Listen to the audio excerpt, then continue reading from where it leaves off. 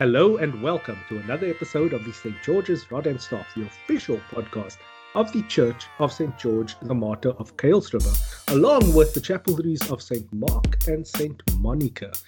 I am Lindsay Shooters and I'm joined as always by the rector of our parish, Father Rodney Whiteman. Father Rodney, how are you doing today? Good afternoon to you, Lindsay. Through the grace of God, we're doing very well. Of course, we are getting into the thaws of cold weather during spring, but I think that's the benefits of the mystery of creation these days. We're all doing okay, and so I trust the same for you and your family. Yes, definitely. We just spoke off air about the church in creation, which is the season we are entering into right now, on this continued exploration of faith in a time of crisis.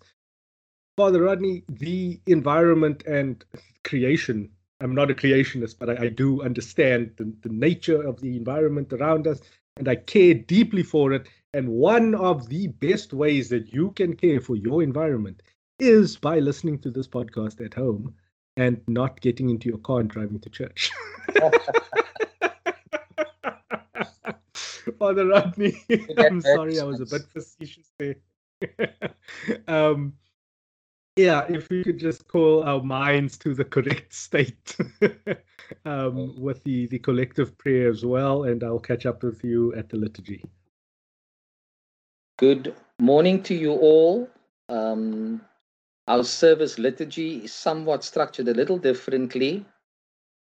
Since we have gone back, we're going to be back at church with the regulations under level 2. And our focus for this month is Seasons of Creation, together with Youth Month. Our call to worship, so in everything, do to others what you would have them do to you, for this sums up the law and the prophets. My sisters and brothers, the Lord of all creation is with you. Christ teaches us to love all our neighbors, not just our own family and friends. This love extends to our grandchildren and future generations. Loving our neighbor means that we need to think about our lifestyle choices for the sake of our neighbors, both human and the whole natural world. So we pray together, if you have your pew leaflet with you, the collect for this first Sunday in the season of creation.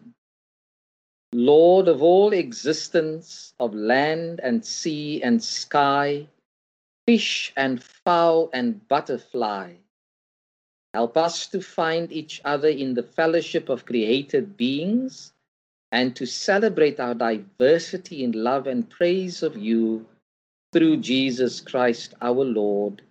Amen. Lindsay? Amen. Father Rodney, the liturgies, we are continuing down our path in Paul's letter to the Romans, chapter 13, verses 8 to 14. And I love how this starts because it says, "Owe nothing to anyone except to love one another, for he who loves his neighbor has fulfilled the law." So the very first bit of that, "owe nothing to anyone," I like to interpret as you don't need to submit yourself to the judgment of anybody else. You don't owe anybody anything except to love them the way you would want to be loved. And I'm going to hand this over to you now because that's all I want to say about that. Well, what it brings up to my mind is juxtaposing it with that section in the Lord's Prayer when the old version of the Our Father speaks of debt and debtors, which is when we're sinning against each other. So in other words, bringing that into conversation with this message from Paul, it is saying that our focus must be on loving one another and not sinning against one another. Because sinning is like a debt that we owe because we've hurt one another. And of course, this is hard work, particularly because we make it hard work. Ought loving one another not to be an easy thing. But even a baby, for example, learns to love by virtue of touch and hugs and addressing its needs. But when a baby develops their personality, they begin to fear people around them. So somehow along the line, because of this shattered image of humanity, we don't always respond to one another in a way that is around love. It is interesting that, for example, how many people have gone to their graves with regrets that they haven't sorted out, reconciled their relationships with one another. How many people have not reconciled the relationship with those who have passed on, and now the opportunity is gone to be able to say sorry or to be able to say I love you, because we've just procrastinated on the effort to love one another. And it says, therefore, he who loves his neighbor has fulfilled the law. And we know from our understanding of the 10 Commandments that the first 4 commandments focus on loving God. It's about our relationship with God. The next 6 deals with our relationship with each other. That is why Jesus was able to say, love the Lord your God with all your heart, with all your mind, with all your soul, recalling Old Testament teaching, and so giving it, a deeper meaning. And love one another as you love yourself. On these 2 commandments depend all the law and the prophets. So the law, in John 15, we are told by Jesus, this is my commandment, that you love one another as I have loved you. So there's lots of encouragement. What I believe is this: when Paul was inspired by the Spirit of God to write, owe nothing to anyone except to love one another, Paul is saying to me, or the Spirit of God is saying to me through Paul, is that if you stop just for one moment and you read these words, you will know and come to realize that within you, there's the potential to love.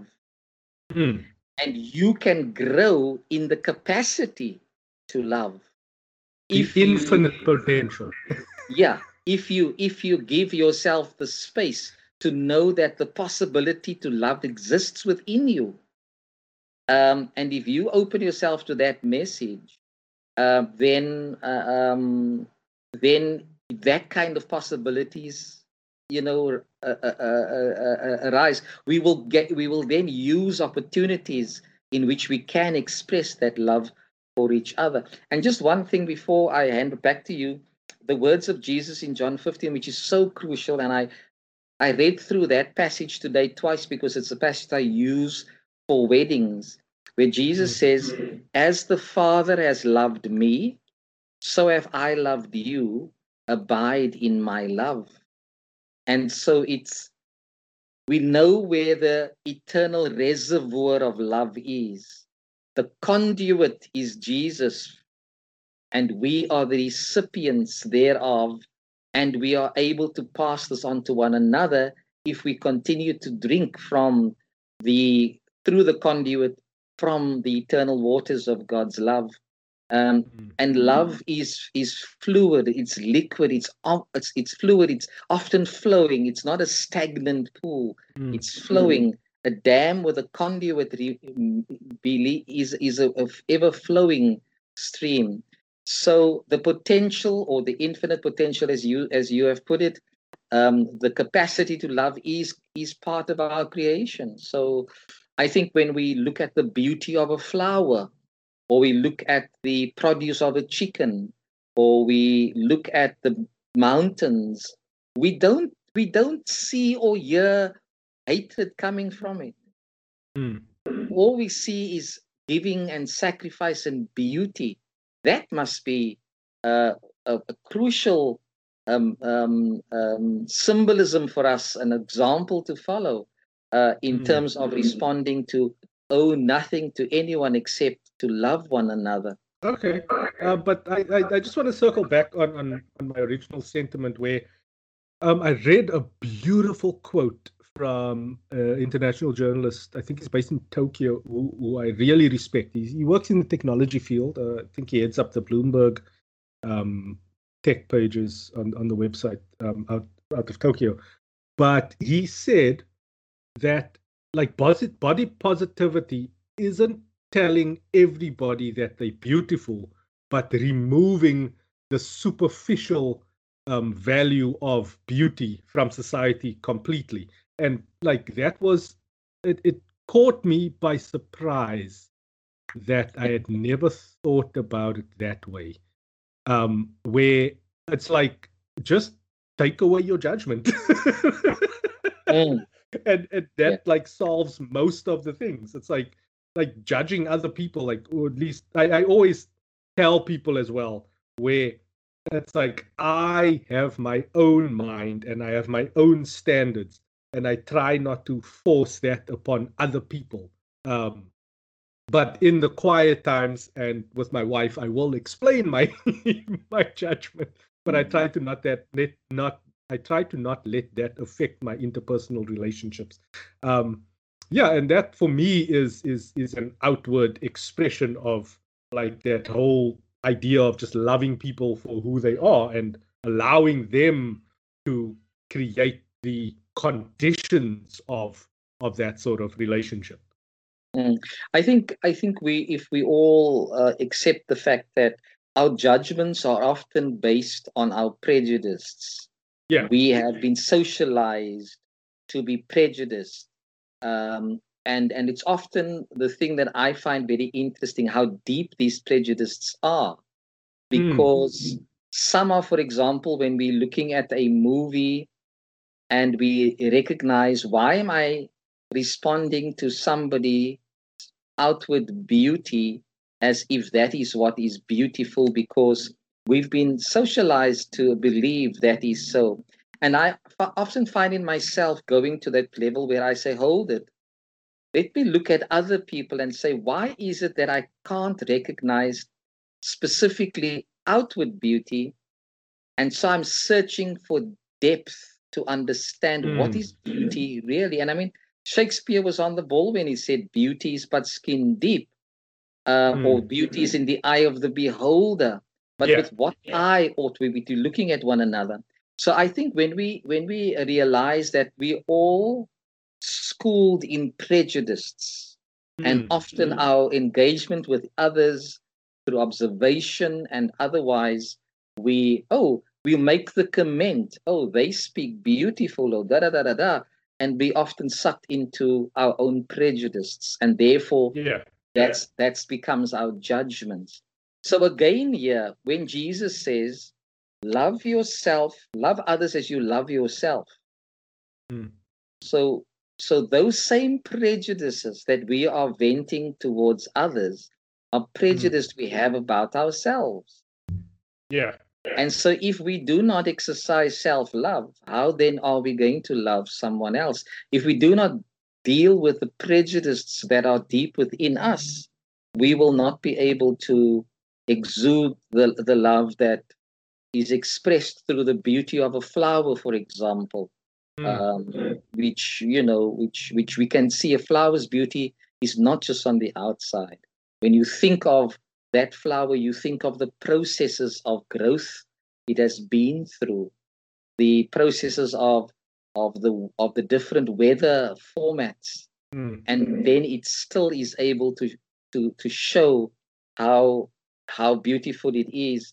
That is for me, and as you said, when I focus on my beauty, it looks like technology is getting to me as some of these things just go out of sync here. No worries. So I think we have to dig deeply to recognize the need for our deliverance from prejudice. Yeah. We've grown up. Yeah, like Paul gets pretty poetic in the rest of this. I just love a couple of the lines here. Like they don't land with me very well at all. Because it's also him then putting an unrealistic expectation, or at least an unrealistic setting, an unrealistic standard. But just the language is beautiful. The night is almost gone, and the day is near, and the day is near. Therefore, let us lay aside the deeds of darkness and put on the armor of light. I just love those Yes. descriptions of how you should live your life. But I just want to say, like, to close off my thoughts on this reading, because I really want to get into that Matthew. But is that I always tell my kids, the only way that you can appreciate your freedom, to think and believe and do, and like to remove the ceiling from your head, is to remove the ceilings of your judgment from other people. So Yeah. as you want to be free, so too you should allow others to be free. So it's like, you don't mock people if their dreams seem a bit unrealistic for you, because your dreams might seem unrealistic to them. Yeah. And you don't want Yeah. anybody putting that ceiling on you. So yeah, that's just to close out. Yeah, what I say. Yeah, I just need to explain. I I don't like the idea of let us behave properly as in the day, not in carousing and drunkenness, and not in like the whole don't covet and adultery. It's I'm gonna get into it now. So like the adultery thing, I've been thinking about this my entire life. So a little bit of context. I have never seen my parents as a couple. When I came into consciousness, their relationship had fractured and was moving down towards divorce already. So I see divorce and like those sort, like a relationship ending, as being a normal thing. And I always, like, of my friends who have gotten divorced, I've always been that friend where it's like, you haven't failed. Sometimes relationships just don't work out. you know and it's Mm. better that you saw the problems and you went your separate ways. Like, the kids will be better off for it, like, trust me. Like, Mm. they will be happier because they now have like two happy homes to go to instead of Mm. like just one miserable one. So the archaic idea of adultery and promiscuity and like sensuality is called out here. It just doesn't sit well with me, like in modern times. Yeah. Again, of course, it's a matter of semantics, Hmm. because he's speaking of his time. How do we interpret carousing, drunkenness, sexual promiscuity, and sensuality, strife and jealousy in our time? And Yeah. the last verse talks about flesh in regard to its lusts. So, Hmm. so if any of these things are lustful in their nature, then quite obviously it's going to overwhelm you, and it will control you to do what will bring hurt and pain to the other that you have committed yourself to. Because when you in a relationship of commitment, any of these things become seriously problematic if Hmm. we allow them to control us. So whatever word we're going to use, the question is that behavior helpful to building up a society? Because look, your experience of the divorce of your parents will differ from you and your siblings, because each of Hmm. them saw the relationship at the conscious level when they were where they are. And so the depth of brokenness and all of that will differ. And so whereas you have this understanding, yes, and I accept, when again, of course, we can't paint everybody with the same brush. Yeah. So when we listen to stories and narratives told about how did the divorce come around, and why was it necessary, because I have compassion with those who say, at this point in my life, I could no longer see a marriage. Well, if there's no Hmm. marriage, then why be married? Yeah. divorce happens. And therefore, because I deal with Canon 34, which is a divorce and remarriage program in the church, one has to then ask oneself the question, is it possible then that that person can fall in love again? And that is another issue. And of course, one has to listen to the different stories. You can't generalize about it. But it is interesting to see that when people behave in a particular way that has broken that relationship down, then you understand that divorce can be very painful. Yeah. But you also, and it's painful for the one who has to make up their minds to divorce, because this is not what they went into marriage for. Nobody. I was preaching in my second marriage, the marriage service today, and one of the things that caught my eye in the collect was that grant that your Holy Spirit may inspire this couple to continue their lives in your love until the end of that life. Now, that's sort of and I mean, it's the first time I've actually seen that jumping up as a message to me that I could share with a couple. And I was wondering, in this modern age where people, are like this, if the thing doesn't work within 2 years, then, this marriage is over and I'm going on to my next relationship. But look at the brokenness people leave behind. Look at the brokenness they travel with into a new relationship because they haven't dealt with the old one. So again, going back to one another, nothing. If you haven't actually reconciled, if you haven't done a reconciliation statement as your accountant will do for you, how do you move on? And brokenness will exacerbate brokenness, and in the end, the picture will look like Paul describes there. I don't know. Like, it's a very as you said, it's pure semantics from my part, just because I'm a lover of language, and I always, in my mind, one of the things that I believe is that the vocabulary a person uses is very revealing of their true intention. I was listening to a YouTube conversation between a CNN presenter and a father of a Gold Star a person who had died in the Iraq War, and they are they're from Middle Eastern heritage, but now are Americans. And this father said, "We know what's in the soul of Donald Trump because of the words that he speaks," which is what you are saying. Yeah. So the language we speak, the narrative we uphold in our language, will definitely tell what's in the inner person. What's the message in the inner person? And so I agree with you 100% there. So then that's a neat little segue into the gospel, which is according to Matthew chapter 18, verses 15 to 20. So it goes on about, if another member of the church sins against you, Jesus is saying, like, then you must address them in private. And if they still don't listen, then you get 1 or 2 people to bear witness.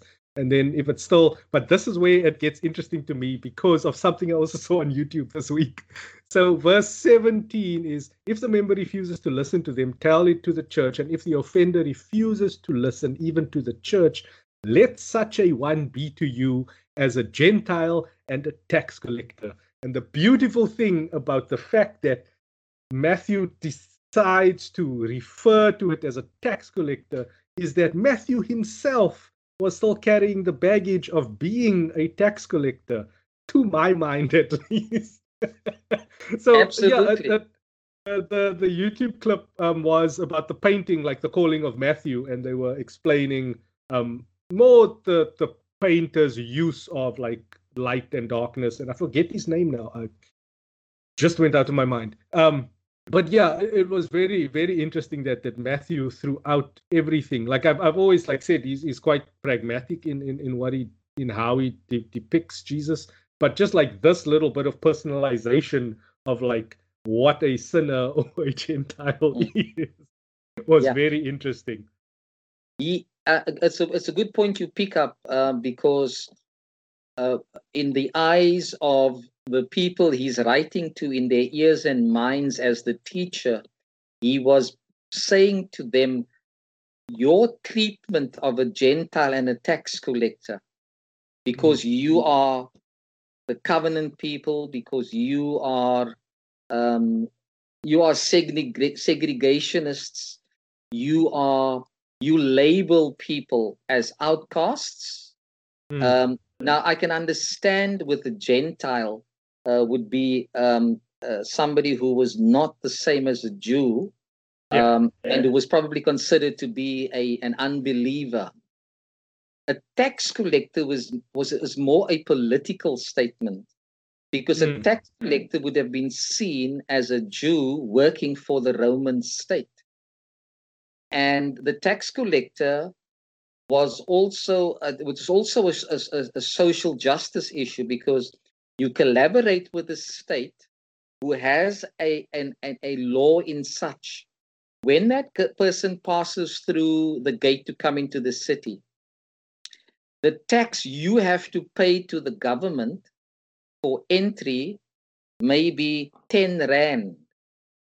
But the tax collector can say, okay, I'm going to charge you 20 Rand to come in, and he'll pocket the 20 Rand besides the fact that he's getting paid. Why could Zacchaeus say to Jesus, I will pay back 4 times as much as I to those that I've stolen from? So the tax collector was not just a political figure because of the collaboration with an unlawful state, but was also a thief. He became wealthy based on exploitation of his role, and he was, and so can you imagine treating a church member as that? Will we go to that extent within the church membership? You would assume people would love one another, like within a family. But then to eventually, when somebody really offends and refuses to listen, their behavior is of such a nature that they become outcasts. And so Matthew raises the most extreme that can happen when a church member refuses to embrace the morality of membership and the call to the spirituality of the church. Will any of us, Lindsay, go to that extreme? Do any of us practice this? I don't think so. I don't think I do. I just let people be what they must, But it's interesting because that he singles out like the term tax collector and like does that personal identification. It also then mirrors the journey he takes from where he was to being a disciple who then cataloged the journey of Jesus as a teacher, which is just great. I feel like an English teacher right now, where you read so much into just like one little segment of the prose. But then, interestingly enough, the next lines continue like, truly I tell you, whatever you bind on earth will be bound in heaven. And a lot of that then refers to a belief of the sanctity of like being married by a priest and being married by a church. Is like what you've bound each other here, and it will be bound in heaven. And that's why it's considered like such a great sin, or at least it used to be stigmatized as a sin when divorce does happen, because obviously it's a sacred union. But then he goes on to say, Jesus goes on to say again, truly I tell you, if 2 of you agree on earth about anything you ask, it will be done for you by my Father in heaven. And where 2 or 3 are gathered in my name, I am there among them. So then he flips it from being like you can outsource that commitment to the higher powers because it's been made there as well. To like you actually have to work on it, and like a good marriage, or at least what I believe marriage to be, is every morning you wake up, you have to recommit, you have to kind of find a reason to love and to continue being in service of the person whom you have committed yourself to. Yeah, that's that's kind of what I read out of what Jesus is saying there. In that, I mean, it's ironic that when there is a disagreement, or you pointing out the fault in somebody, aren't you trying to assist and help that person? When that person listens, there's benefits for it. The relationship continues. You have found common ground, and you've sorted out a fault that could easily have divided and have separated, and the pain of the separation, that will linger on. But it's possible that there are those who won't listen when they are being helped, when things are pointed out. And so you go to the extremes now. When for example, when two members in an organization have a disagreement and ugly words were said, I'm called in as the priest with the executive of that body, because they love both those members. Yeah.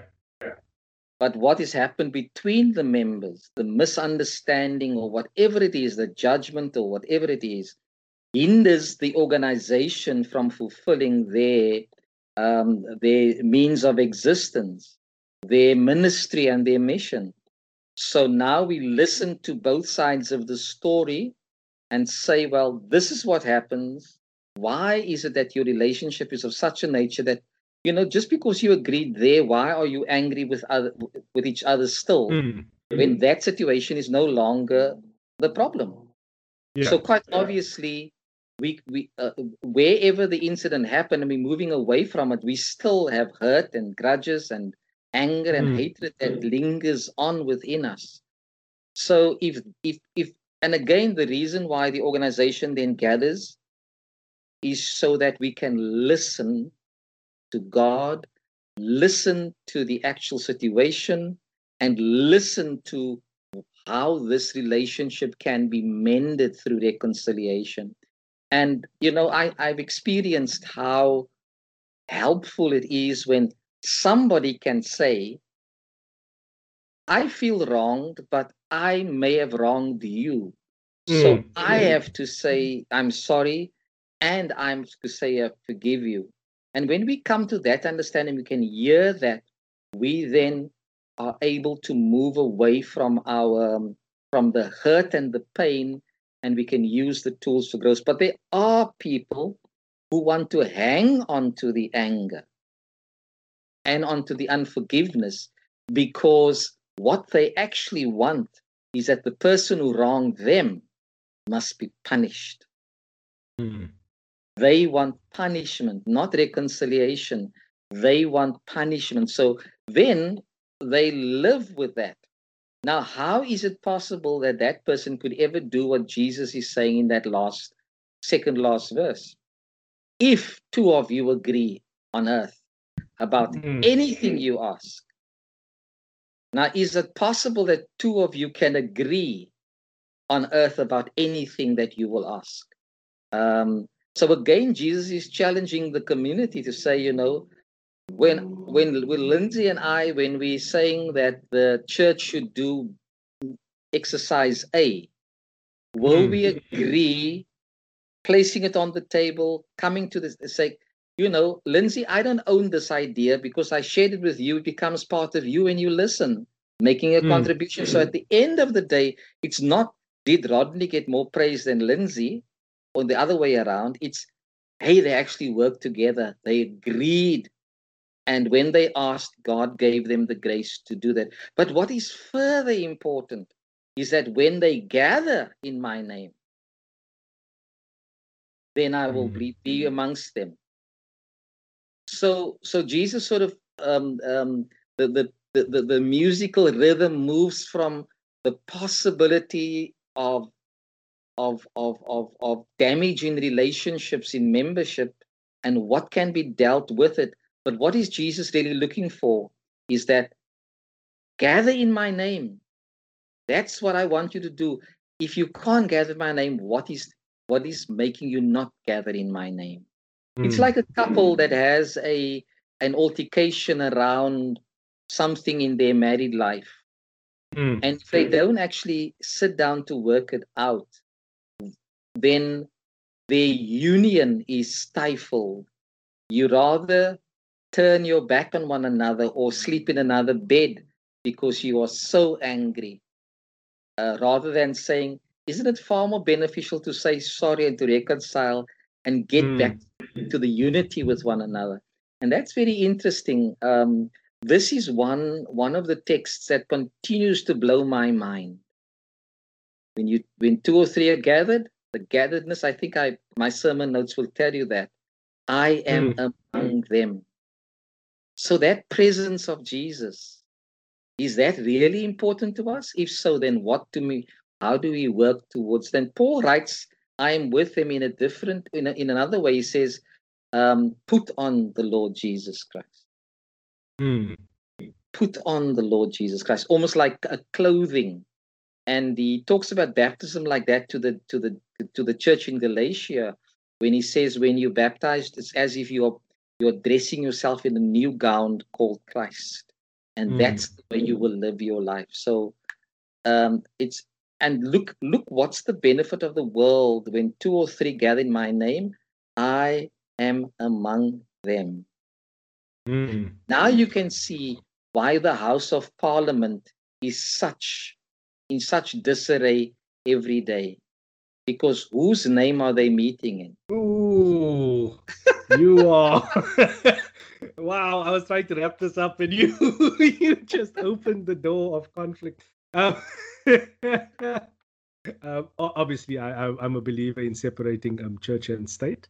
But besides for that, I like to interpret the I am there among them and the gathering in his name as like just to relate the entire kind of theme we've been sketching here about like loving one another, as if you gather together without any judgment, without any pretense, you are all there on the same ground as humans, gathered with mutual respect and love for one another, which I believe, like the symbol of Jesus, as I said last week, the tenet of the Christian philosophy for me is this universal love and acceptance, and non-judgment, where, so if you two or three are gathered there, that calmness, that peace, that sense of community is that shared love that you have with each other, and that can be characterized as Jesus being among you.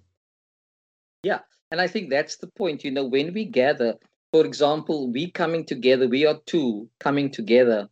What is our purpose? I mean, we're building a friendship up through our conversations around the text, but our common ground, how do we get a message of the church in terms of its worship out to the congregation? Is what's your welcoming statement always? It's a meeting place that we are inviting people to, because we feel that this is a meeting place that Jesus is inviting us to have this conversation in prayer, in sharing, in listening, in trying to discern what's the benefit of the text to us. More so, and this is the thing, is it's not just gathering, it's in my name. What does that mean? What is being gathered in my name? So, for example, when we greet in the liturgy, we say, the Lord is with you. And so we have a common purpose between us, because we recognize God with each other. We can now continue this coming together. We're celebrating presence here. My favorite saying that we don't always sit at one fire. Yeah. But here in Jesus' name we can, if it's possible, if we do. Sorry for going on long-windedly. No worries. It's all love, and it's all very poignant regarding the theme that we were trying to unpack. It's kind of the theme we stumbled on because I had a squiz at your homily notes, and yeah, I think we deviated a little bit from from what that was, which I mean is the flow of the conversation. But if you would just like to conclude with a couple of other points of reference in the prayers of the church. If I may, Lindsay, just reiterate that the church is open from the 1st of September, and we have arranged for services on Sundays and during the weekdays. Please go to the Facebook and get downloads there from the Pew leaflet. Just to say that services in the parish at St. Mark's on Sundays at 7 and 9, St. Monica's at 10 o'clock, St. George's at 7:30 and at 10:30, and then in the weekdays on Wednesday, St. George's at 7:30 in the evening, and on Thursday at 9 o'clock in the morning at St. George, and St. Mark's also 9 o'clock. And there is a dial-in service if you want to attend, because the regulation says we can only be 50 in any given space. And also at St. George's, the office is open on Monday at 9 to 1 and 6 o'clock in the evening to 7 o'clock. And then on Wednesday at 9 to 1. So appointments are also being made, and we continue to work with the protocols regarding COVID-19. As we pray, we remember also that Youth Month is incorporated into this month. So we want to remember our young people, particularly those who are in matric, who will be preparing to write their various exams, and we will say a prayer for them. But in the prayers of the people, we thank God, who is our Creator God, and acknowledge how deep God's designs are when He made a living earth with clouds in the sky, rain and wind, and He charged us human beings to care for them. But we confess that the way we live today is changing the climate, the seas, the balance of life, dispossessing the poor and future generations. So we petition God when we ask Him to build our lives into an ark for all creation. And as God promised Noah never to repeat the flood, so make us heralds of a new rainbow covenant, choosing life for all that is at risk, for creation, neighbors near and far, our children, and ourselves. And then we pray for the young people as we implore God to guide them and protect them from the dangers that are ever present in our world. We ask God to be with them when they experience illness and when they're enjoying health, when they're experiencing sorrow and when they're enjoying joy, when they are challenged by loneliness and when they're experiencing friendships, when they are blessed with success, but also when they face failures. We ask that God will be generous to them, to give them courage and strength to take the right decisions as they journey through life, and that through the power of God's Holy Spirit, they may come to know and experience God's loving care. We continue to pray this prayer in the time of COVID-19. Author of life, healer of the nations, grant us courage to face our trial, wisdom to find relief, faith to be responsible, and that God may grant us His salvation through Jesus Christ, our Lord. And then in conclusion, Lindsay, we can just give thanks to God for the blessings He gives us. And as we journey into the next week that lies ahead of us, that we will indeed go out in love, reconciled to one another in Christ, lay aside the works of darkness and put on the armor of light, live honorably and fulfilling the law through love for all. May God grant you mark you out for salvation. May Christ Jesus be present among you always. And may the Holy Spirit reconcile you to one another so that you may fulfill the law of love among you. And the blessing of God Almighty, the Father, the Son, and the Holy Spirit be with you this night and in this week and forever. Amen.